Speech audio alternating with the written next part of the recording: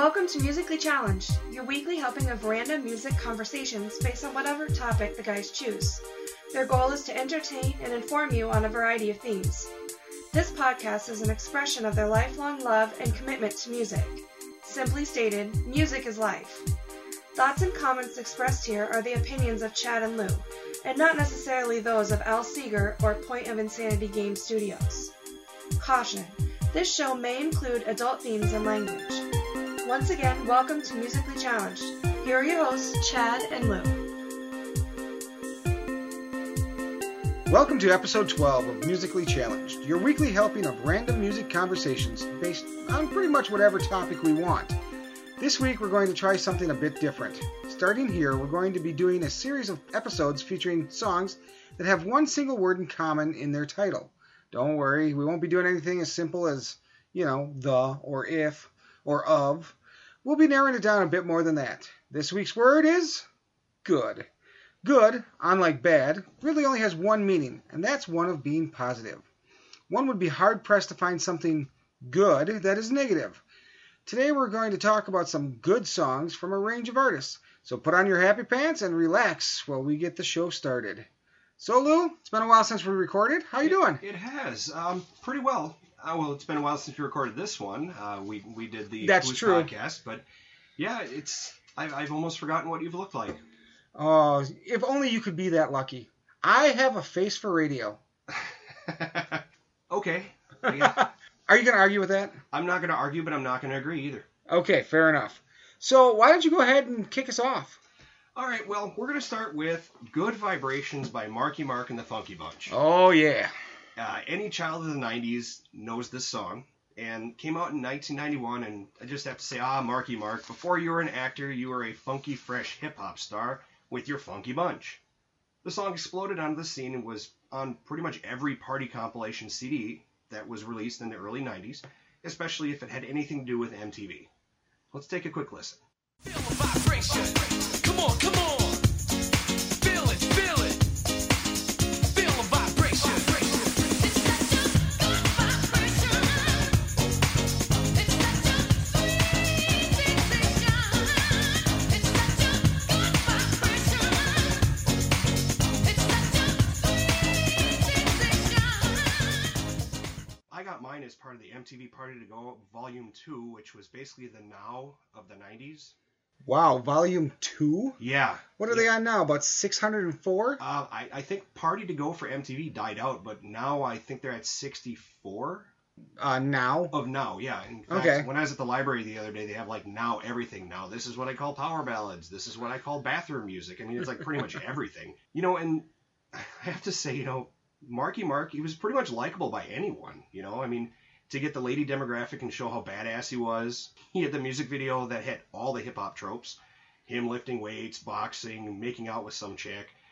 Now he smokes weed with a teddy bear and is part owner of a chain of burger joints. Yeah, I mean, Mark Wahlberg, he's an actor now. In fact, there are times that he has walked out of interviews because they bring up Marky Mark and the Funky Bunch. Oh, really? Yeah, it's like one of his no question clause things. To me, that's asinine. I mean, It's let's part say of your history. Right. Let's say you and I get famous doing this podcast, okay?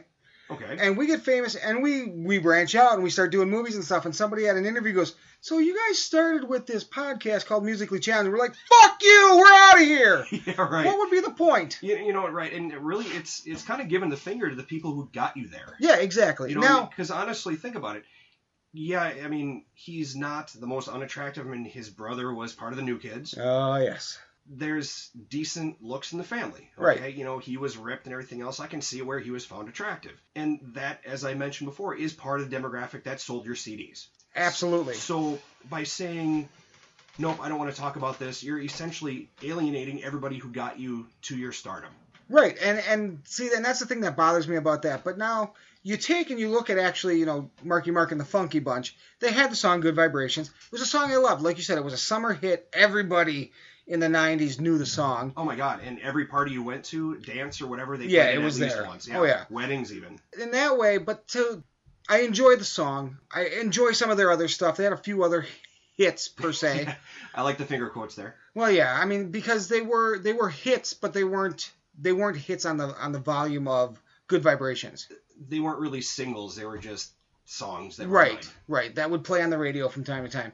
But I think as far as that goes, I mean, great song. I guess not a great song. A good song. I would agree. All right, what you got for me? All right, so up next, I also have Good Vibrations, but this time by the Beach Boys. A little bit older. Yep, so the Beach Boys leader, Brian Wilson, was responsible for the musical composition and virtually all of the arrangements for Good Vibrations. His cousin and bandmate, Mike Love, contributed to the song's lyrics and its bass vocalization in the chorus. During the recording sessions for Pet Sounds of 1966, for Good Vibrations, Wilson said, "I had a lot of unfinished ideas, fragments of music I called feels." I had to put that in there because you and I have had this talk before. About the feels. About the feels. So he called it the feels. Each feel represented a mood or an emotion I'd felt, and I planned to fit them together like a mosaic. Most of the song's structure and arrangement was written as it was recorded. Wilson stated, "I was an energetic 23-year-old. I said, this is going to be better than You've Lost That Lovin' Feeling." Let's listen to what he's talking about.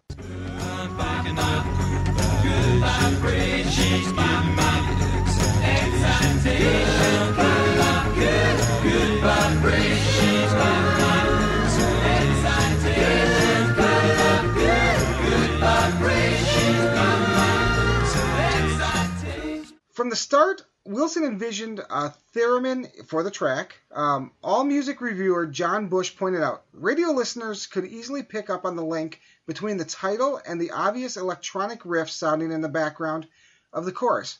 But Wilson's use of the theremin added another delicious parallel between the single's theme and its use of an instrument player never even touched.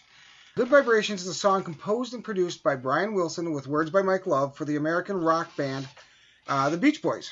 Why did I put that sentence there? It's a repeat. It's like, thank you. I'm going to remind you that this is a Beach Boys song. Right. So sorry about that, but you're going to hear it anyway. Released as a single in October 1966, it was an immediate critical and commercial hit, topping record charts in several countries, including the US and UK. Characterized by its complex soundscapes, episodic structure, and subversions of pop music formula, it was the most costly single ever recorded at the time of its release. Good Vibrations later became widely acclaimed as one of the greatest masterpieces of rock music. What do you think, Lou? I always enjoyed the Beach Boys. It was one of the bands that I was brought up with on my dad, and I really liked it. And that the theremin sound, it almost had like a birdish sound. You almost think of like a seagull or something flying. And then you fast forward to Sheldon playing it on Big Bang Theory, and it's like, that's where that is. Right, and a theremin, and I had a vague idea of what a theremin was. I knew the name. Right, and I knew the sound, because it's one of those sounds, it's kind of got that... It's a Halloween thing, actually, mainly. But I actually went out and I'm like, okay, what the hell is a theremin? And I typed it into Google, because everybody loves the Googles. Oh, yeah. And it showed me a picture of a theremin, and I'm like, it looks like my small mixing board here, and an antenna. Yeah, really. And you play it by moving your hands closer and further out of its range of sound. So, it's kind of one of those things. It's like if I had just seen this thing and somebody told me it was a musical instrument, I would have thought something on the sound of a synth or something like that. Or wondered like if they're trying to pull one over on you. Well, that too, yeah. So what do you got up next, Lou? Up next, I've got Goonies Are Good Enough by Cyndi Lauper. Now, the actual title of the song is Good Enough. Okay. But then Warner Brothers, however, had other ideas. They wanted to market it with the release of The Goonies in 1985. If you listen to the song and lyrics, you will likely realize it really doesn't have anything at all to do with The Goonies. Okay, probably not. And in fact, a lot of music that's done for movies rarely do. Well, let's just take a listen.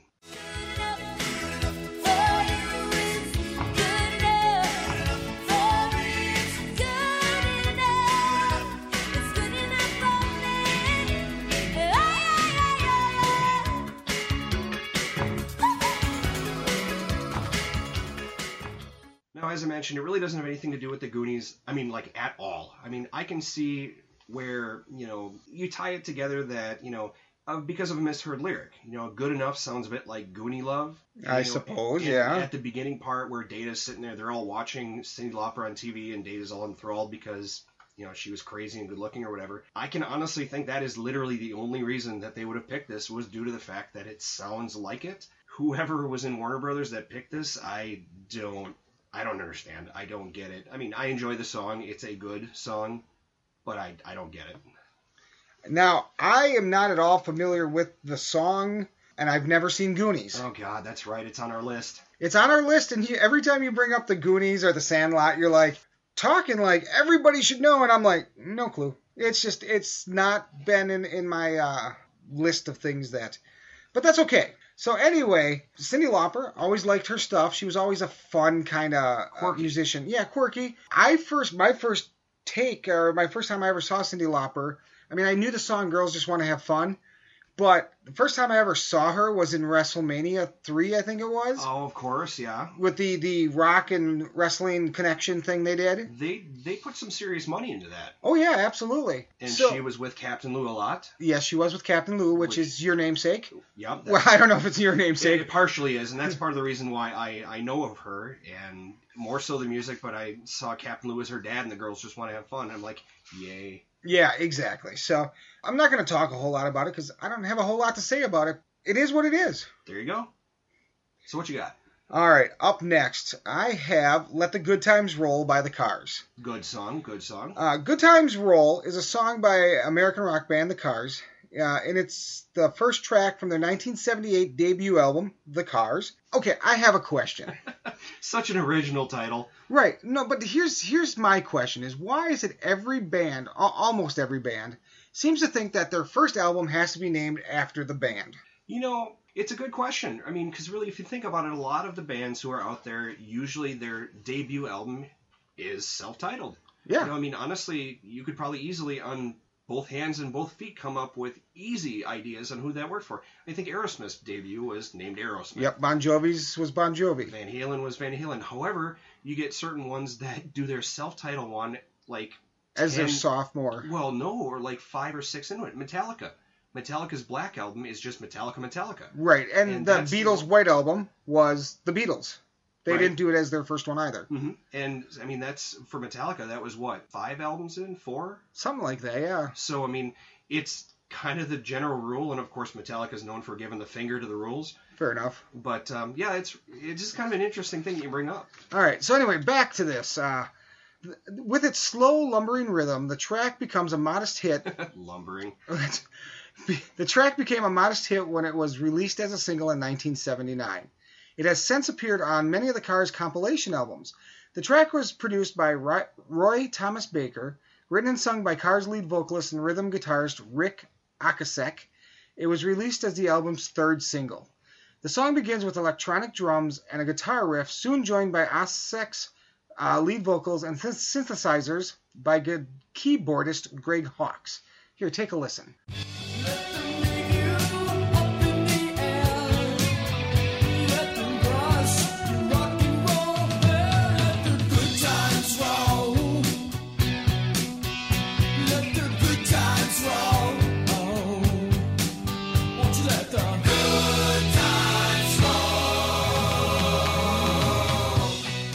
Now, despite the on-tempo sounding title, Good Times Roll, it is a mid-tempo song with a beat described as languid, psychedelic, and creepy.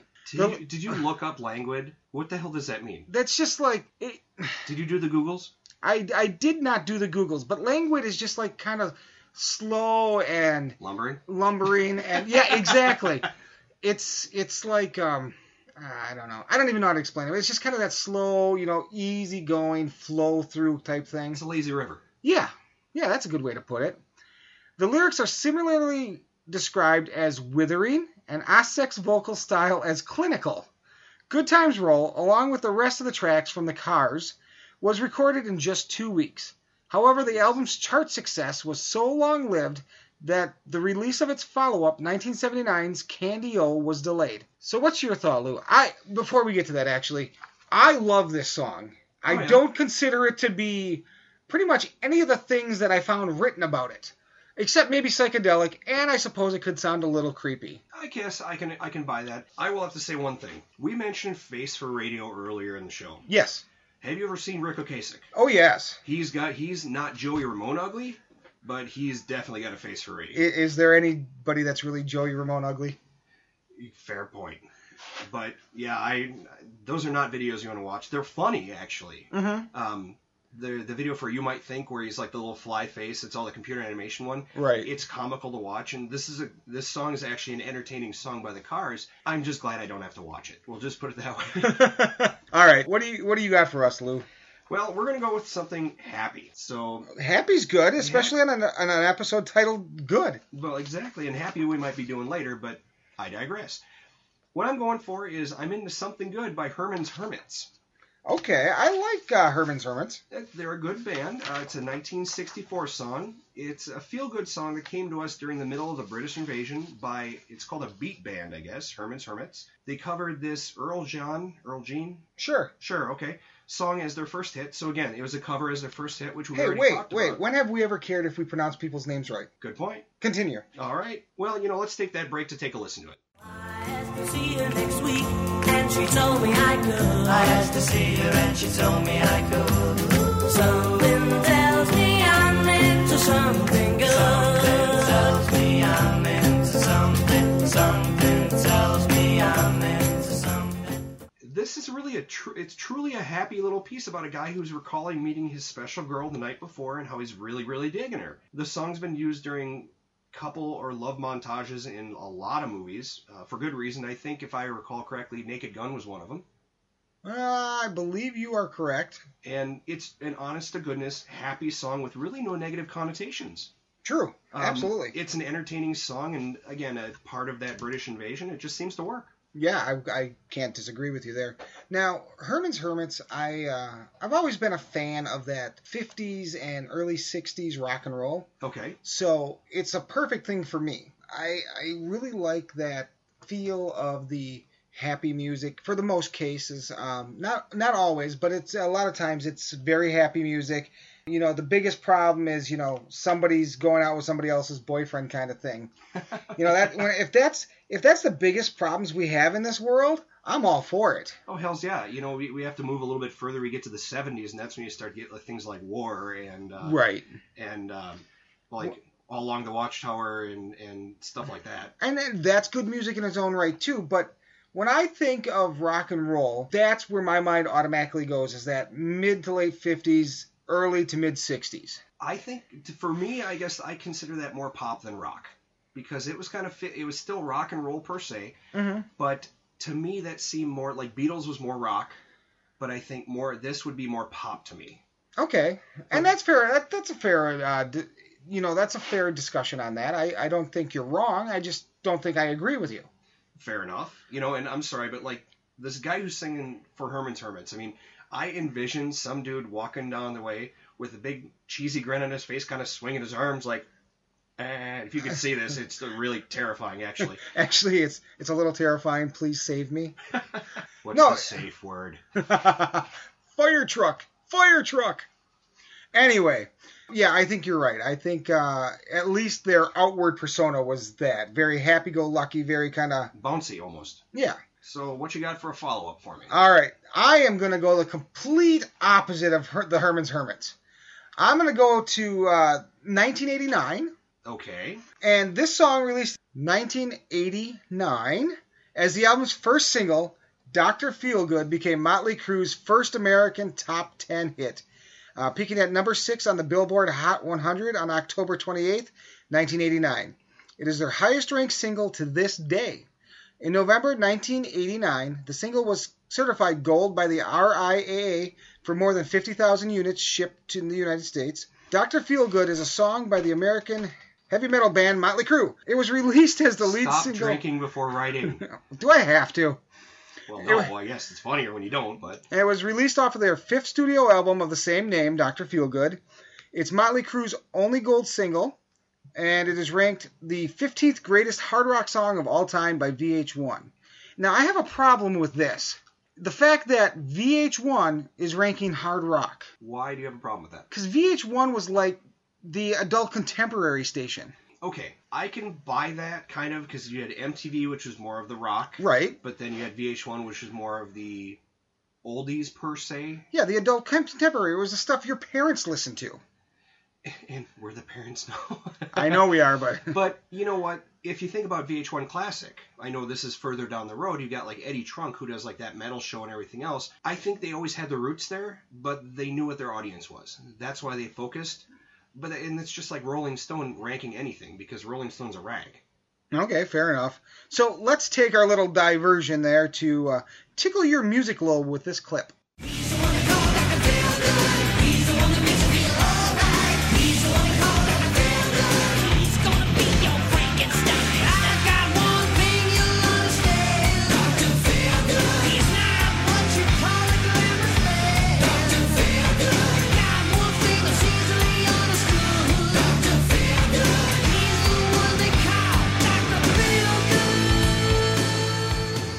A demo of the song was released on the Critical Crew edition of the album in 2003, which was sung from the point of view of Dr. Feelgood. Example, in first person rather than third. An instrumental version of the song appeared in the movie Highlander, The Final Dimension. So what do you think, Lou? What do you think of, well, this song? I really like it. In fact, Dr. Feelgood was literally my first CD I ever bought. Oh, okay. I remember, and I don't know if this will get bleeped or not, but a shout out to Inner Sleeve on Scott Street. Why would I bleep that? Well, I don't know if we can't, whatever, but... No, we can, as long as... I mean, in this case, they don't exist anymore. Yeah, they do. Oh, wait, Inner Sleeve is still there. You're right. Yeah, no, they were next to Shepherd and Schaller. Right, they just but moved. They moved downtown. to the Landmark building. I don't see why we couldn't. Worst case scenario, he calls us and says, bleep that. Okay, well, I wasn't sure. Then I'll know he's listening to our well, podcast. There you go. It's a silver lining, I guess, per se. So anyway, go on. No, Mike's a good guy. No, that was the first CD I got. I remember because in middle school, a couple of the guys in my class did a talent show, and they did a talent show of Same Old Situation. Okay. And which, the fact that in a Catholic middle school we did that particular song, and if you know that song and what it's about, I do. Probably shouldn't have gotten past the censors. But that being said, I wanted the song, and I'm like, okay, fine. So I went for it, and it was on Dr. Feelgood, and the whole disc is pretty good. I mean, there's some albums that, there's occasionally the dogs that you have to fast forward through. But this is one of the few that you can actually listen to the whole disc and really not have to fast forward. Yeah, I think that's pretty much a true statement. My older brother had this CD when I was a kid. Okay. And he left to go to the Army, so then I had the CD. And I think it's in my collection somewhere yet. But anyway, so what do you got up for next? Next, we're going to go just a few years back. We're going to go to John Cougar Mellencamp with Hurts So Good. Unlike Herman's Hermits' sugary 60s happy song, this one, while still about loving someone, is a little bit more how it's not always the stereotypical love. While it's still a positive song, it's got a little bit of a rough edge to it. Yeah, I would agree. We'll take a quick listen here. Hurts so good. Come on, baby, make it hurt so good. Sometimes love don't feel like it should, baby. Hurts so good. Now, if you really think about it, it could almost be a song about a little bit of an S&M mixed in. Okay, I can see what you're saying there, but I don't think that was the idea. Probably not, but of course, we all think different things here. A little bit of a pleasure and pain, pieces butting heads, that kind of thing. Yep. I'm sure that the Bible Belt down home singer Mellencamp didn't mean it as such, but we never know. The Bible Belt has been repressed, so maybe his music is a way of saying, Indiana, no. But no, it's a very radio-friendly song, played all over the place. Any classic rock, you listen to Pandora or anything else, it's going to come up. Oh, yeah, it's still everywhere. It's in heavy rotation on a few of the local radio stations here even, and that's not a bad thing. No, it's not. As I mentioned, it's very radio-friendly, and it's just a good song. Yeah, I would agree with that. All right, up next, I have one of my favorite overall artists, and one of his songs that are one of my favorites, probably because it was one of the first songs I heard of his. Okay. Only the Good Die Young is a song from Billy Joel's 1977 pop rock album, The Stranger, which is one of the songs on that album that isn't a dog. The Stranger was not a very good album in my opinion. It was the third of 4 singles released from the album. The song was controversial for its time, with the lyrics written from a perspective of a young man determined to deflower a Catholic girl. The song was inspired by a high school crush of Joel's, Virginia Callahan. The boy/narrator believes that the girl is refusing him because she comes from a religious Catholic family and that she believes premarital sex is sinful. Here, listen to this clip. Say there's a heaven for those who will wait.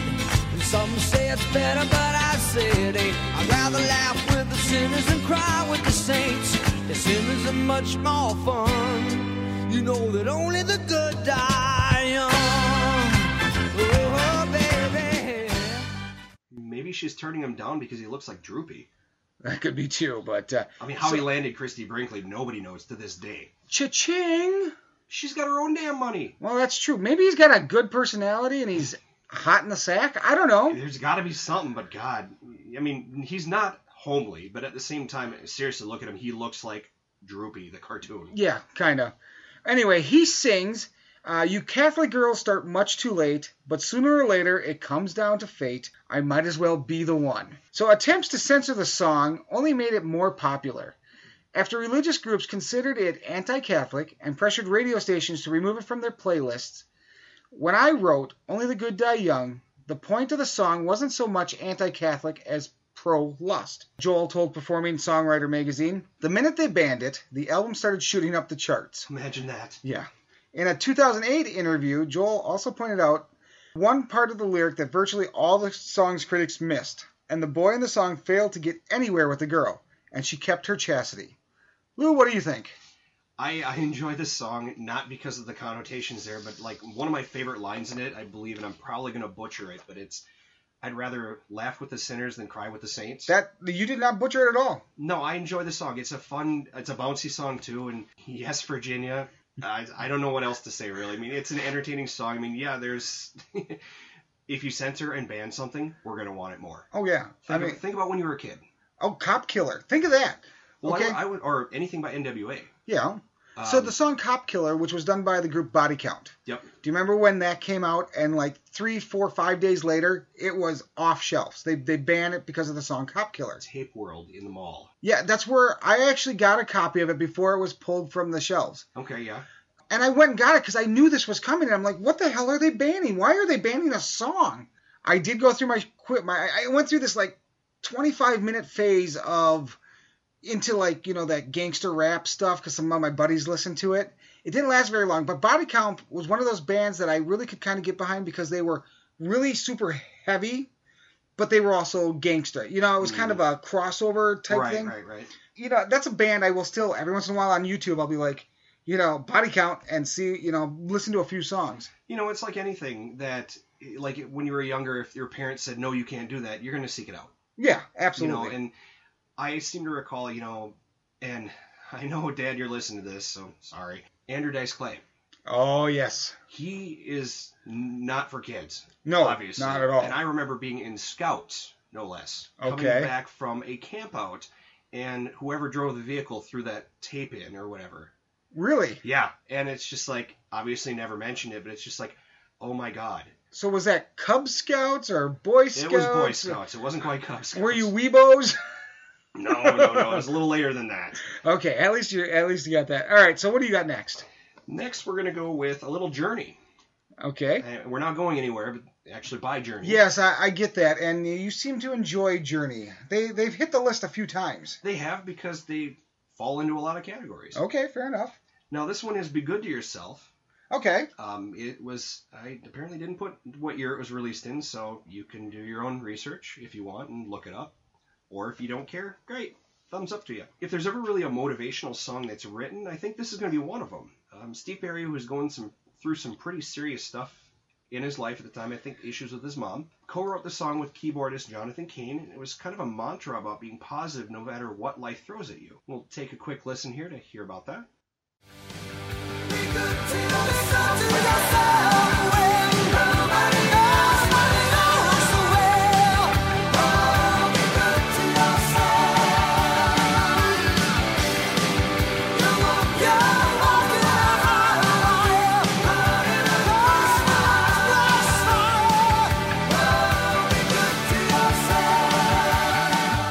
The song really states, no one's going to do it for you, so you got to be good to yourself.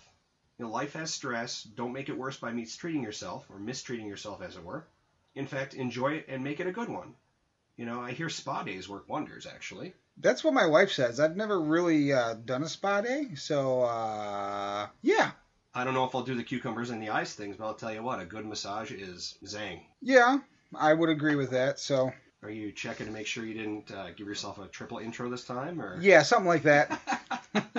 So up next, because I really don't have anything to say about that song. I think you pretty much hit all the points, all the high points, so it's good enough for me. And if there are high points to be hit, Steve Perry was able to hit them. That's true. Up next, I've got Good Lovin' by the Rascals. Okay, yeah. Okay, so this takes us back to that mid-'60s time. Mm-hmm. It's a song that was written by Rudy Clark and Arthur Resnick. That was a #1 hit single for the Young Rascals. Here, take a listen to this.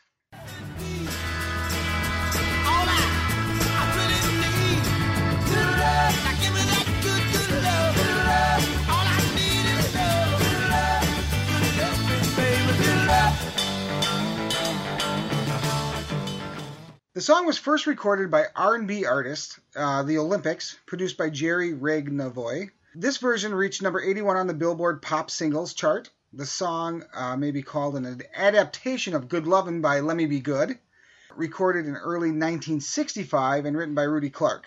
The tale is told that Rascal Felix Cavalier heard it on a New York City radio station and the group added it to their concert repertoire. Co-producer Tom Dowd captured this live feel on the recording, even though the group did not think the performance held together well. Good Lovin' rose to the top of the Billboard Pop Singles chart in the spring of 1966 and represented the Young Rascals' first real hit. Good Lovin' is one of the Rock and Roll Hall of Fame's 500 songs that shaped rock and roll and was ranked number 333 on Rolling Stone's 500 Greatest Songs of All Time list.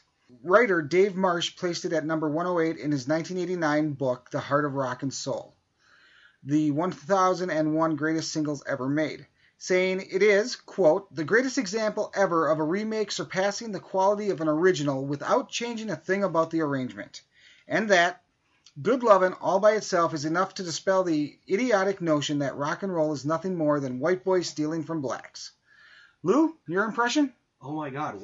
Wow, that definitely took a turn right Well, there. it's a direct quote. It's not me saying it. No, This is a I'm direct not saying quote. you did, but I was not expecting that, actually. No, it's a good song. I don't really have a whole lot to say about it. It's not really one that I go out of my way to listen to, but I won't change it if it comes on. Fair enough. All right, man. What do you got up next? We got a little Joe Walsh coming at you. Okay. Life's Been Good by Joe Walsh. Former James Gang and Eagles guitarist / singer Joe Walsh gave us this satirical song about living the life of a rock star in 1978. In it, he tells a story about and explains what a day in the life of a rock star would be like. So we'll take a quick listen on that one.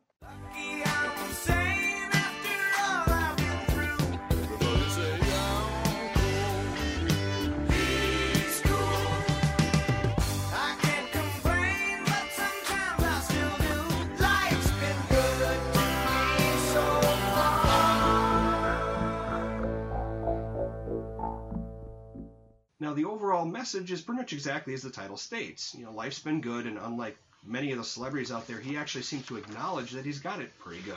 Even if it is satire poking fun at musicians, it's nice to see that he realizes that he's been blessed. Yeah, that's good to see in anybody that makes it. You know, these artists out there that they're always striving. They've never made it. They're never happy with what they do, and it gets old. Oh, it does. You know, I mean, and I get that you've got your struggles. I get that, you know, the fame is hard to take care of, but honestly, shut up. Yeah, if it's so damn hard and it's such a burden, be done with it. Well, yeah. I mean, there's actors who do that. They're like, you know what? Rick Moranis, for example. Yeah. He retired because I believe his wife died of cancer. Yeah, and he had kids, and he's like, You know it's what? not worth all that. I've got my money. I've got my royalties. I'm tapping out. And He hasn't done squat since. He did some voice stuff for Disney. Oh, did he? Okay. Yeah, for Brother Bear, he was one of the Moose with Dave Thomas. So Okay. They did the Strange Brew characters. All right. And they reprised it for the sequel. But really, I mean, voice is about all that he's done. In fact, even for Ghostbusters, which is one of his breakout movies, he turned it down. Yeah. Partially because, and we're going to argue with this one, it wasn't great, but even the video game Ghostbusters, which was really, really good and brought back all the original cast members except for Sigourney Weaver and him, he still passed on it because he's sticking to I am retired, which Right. good on him. Right, and his thing with the retirement was he had these little kids he had to deal with, and he couldn't, in good conscience, go, well, I can't be a good dad and a good actor. And he always struck me as the kind of guy that was, if he was going to do something, he was going to do it, and he was going to do it to the best of his ability. Oh, he's all in. Right, and if he has to split those things, he's not going to get the best. Neither side is going to get the best. So he probably came back to doing like voice acting and that kind of stuff after the kids grew up. Oh, yeah. And it's just like kind of one-shots here and there. I mean, I got a lot of respect for that. Yeah, I do too. There's another Kevin Smith. He did the movie Jersey Girl. I think most people know who Kevin Smith is. Yeah, so he did the movie Jersey Girl, and in that movie, he had a young actress named Raquel Welch, or I think that's what her name was. Raquel Castro. Oh, I was going to say. I'm sorry. Raquel Raquel Welch Welch is somebody not a else. young actress. No, Raquel Castro, and they did their tour in Europe, and this little girl was going around with him and stuff, and he's like, and everybody kept asking her, what do you want to do when you grow up? And he's like, she's probably sitting there. She's 10 years old. She's probably sitting there thinking, bitch, this is it. This is what I do. And I'm like, yeah, that would have been me if I was 10 years old. And people are like, you're great. You did this. You did that. Up next, I'm going to jump here. Or is it your turn? No, I just did. Yeah, you just did that one. Okay, so Nothing But a Good Time by Poison. All right. It's the first single from the glam metal band Poison, second studio album. Open up and say, ah. I don't know why. I just like doing that.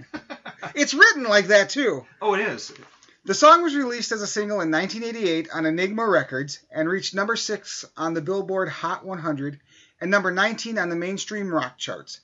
It also charted at number 10 on the Australian charts and number 35 on the UK singles charts. Here, take a listen.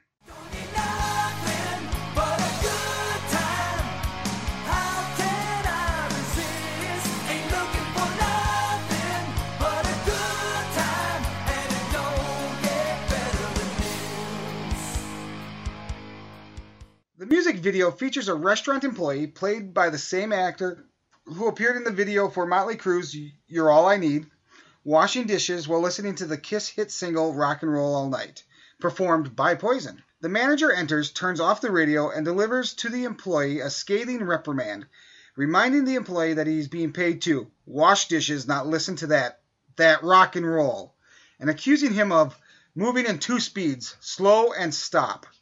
The manager exits, whereupon the employee abandons the dishes and kicks open a nearby door to reveal a concert hall stage, upon which the band then performs the song. When the song is over, the manager returns, discovering to his surprise that all the dishes are washed. Isn't that very much a 1980s, early 90s rock and roll video? Oh my God! There's really nothing else you can add to it to make it. No, that is a complete trope of an 80s / early 90s rock video. It very much reminded me of the Twisted Sister videos. Oh yes, especially with like the manager being a dick about it. Kind of like the "What do you want to do with your life?" Yeah, exactly. Now I really like this song. It's a fun song. Poison always struck me as, and I've read a lot of these personal stories from the different rock musicians, the autobiographies and that kind of stuff. And Poison really seems to kind of have been that group that made it, even though everybody else hated them. All the other bands hated them. Were they like, what, the Nickelback of the 80s? Yeah, pretty much. Now, and when I read that, I'm like, wait a minute, I liked Poison. I never did like them. On Skinny Bop and all the different, they were like every other hair band. They had hot women in the videos, and they sang about having fun, having parties, driving cars. And they were relatively clean too. Yes, they were. And I think that's part of why they didn't get the recognition, maybe, because you had bands like Guns N' Roses who dropped F-bombs, who were swearing in their songs, had women moaning in their songs, everything else. Motley Crue did a lot of the same stuff. Right. And then you had hair metal Poison. I use metal lightly. Right. Because C.C. DeVille can shred. Yes, for he sure. can. Yep. He's kind of cartoony. Right. And where they had their liquor problems and everything else, like the VMAs one year, I guess, right. They weren't. But Brett Michaels, hardcore. Brett Michaels, a lot of people don't know this. He's a type 1 diabetic, so he couldn't do a lot of the excess stuff that everybody else did. Didn't he have a brain aneurysm recent, within the last 10 years? Yeah, within the last 10 years. Yeah, long after Poison. But during or just after one of his I Love Brett Michaels or whatever one show. Yeah. So anyway, what do you got up next? Next, we're going to go back to the disco era. Okay. We've got Good Times by Chic, I think it is. Oh, yeah. Okay, I know that song. No Disco Collection would be complete without this song. If you listen to any of those Rhino's disco hits, or Now That's What I Call Disco, or whatever bullshit it's going to be, this song is going to show up. It's about as shiny and happy of a title there is, imploring the listener to, for lack of a better way to put it, screw it, go out and have a good time. Yeah. So we'll take a listen here quick. Good times. These are the good times. Leave your cares behind. These are the good times. Good times. You know, they basically just say, go out and put your troubles on a shelf and have a good time. Live in the moment, enjoy the free love excess of the 1970s, which would give way to even more excess of the 80s, because this one came out in 79 just before. Right. And disco era was a big time for cocaine in the United States. Oh, yeah. So, I mean, that party started in the 70s and just kept going right up through the early 90s, most likely. Oh, yeah. You know, and this is pretty much an example of disco escapism at the finest. Yeah, absolutely. There's no other way to really put it. So, where do you land on disco as a music type? Not a fan. Yeah, I'm not either. Have you seen Detroit Rock City? Well, it's been years, but yes. But how they had, like, they call them, like, Stellas and Guidos, were the disco people, and then, of course, we had the rock people who were into Kiss and everything else. If I would have been in that age group, I probably would have been on the rock side versus the disco side. Oh, yeah, absolutely. Disco is one thing that never... And we were born at the tail end of disco. Thankfully. Yes. But, you know, it's just one of those things where it's like, even the Michael Jackson disco album was like garbage. I don't know what it is. Disco is just... I have to say, if I could have had a chance to go back and be part of anything, I can't remember if it was at Wrigley or if it was at Comiskey or whatever, when they burned the disco records and it turned into a free-for-all because it was like nickel beer night or something. Oh, God. No, it wasn't that. It was cheap beer, and then if you brought a disco album to burn, you got in for free. And after the game, it turned into a melee. That would have been... Actually, I'd like to see it. I may not want to be part of it. I wouldn't be throwing punches, but just to say you're a part of that would be cool as hell. I'd spend however much a piece of vinyl cost back in the day just to get in. Oh, yeah. Oh, yeah. All right, so up next, I have, going back to the well again, because I have Good Day Sunshine. It's a song by the Beatles on the 1966 album Revolver. It was written mainly by Paul McCartney and credited to Lennon McCartney. Leonard Bernstein praised the song for its construction in a 1967 CBS News documentary. Richie Unterberger of AllMusic said the song radiates optimism and good vibes. And Ian MacDonald said it is superbly sung by McCartney and exquisitely produced by George Martin and his team. And that it shows the Beatles at their effortless best. So let's hear what their best is. I feel good in a special way. I'm in love and it's a sunny day. Good day, sunshine. Good day, sunshine. Good day, sunshine. McCartney said that he was influenced by the Lovin' Spoonful, the song's old-timey vaudevillian feel. Particularly recalls the Spoonful's hit Daydream, to which Good Day Sunshine bears some harmonic resemblances. I can hear that, yeah. Yeah, you know, and it's one of those songs, Good Day Sunshine, it's a very happy, upbeat, fun song. That said, I am actually not a fan of this song. It's not one of, I mean, you know me, and with the Beatles, right. I'll listen to them, I'll listen to their number one hits and things like this. The first thing that comes to mind when I hear this song is a commercial, because they used it for, I don't know, Kix cereal or orange juice or something, but it was... Oh, I think you're right. I think it was an orange juice commercial. Right, so that's my first one that came to mind. I'm just like, oh. But Revolver, again, is one of those albums in the Beatles' repertoire that doesn't have a whole lot of good on it. Not really. I had to kind of dig to find this song to get this, get the piece that was cut up, and I'm just like, huh. Whereas like the White Album or Sgt. Pepper or whatever else, you can pick at least a couple songs off it. This one's like, let's look at the disc and, wow, this is really kind of a wasteland, isn't it? Yeah. Revolver was right in that era. They recorded Revolver right in that era where Yoko Ono was starting to impose her will upon the band, and where John Lennon was pulling back, And, you know, it was during the recording of Revolver that Ringo told everybody to shove it up their asses, and he quit for like 3 weeks, and they were looking for a new drummer. And so, I mean, it was right at that time, and it reflects on the album itself. Do you have one more for us? I do, but it's not really the type of music I'm sure that you really even listen to. Okay, that's fine. Okay, and this is called Something Good. It's by the Utah Saints. All right. Utah Saints is electronica, house rave type music. You are correct, sir. I do not listen to this. If you've ever heard like the Mortal Kombat theme from the movie, which, you know, where they got the dude screaming Mortal Kombat, Yeah. and they have that, you've heard something by Utah Saints. Okay. Not really sure I have much to say about it because it's really just they gave us this remix song in which they let us know who they are multiple times, screaming their name, Utah Saints, over and over, and the same phrase, I just know that something good's going to happen, over and over with a beat. All right. We'll just put a little piece of that in here.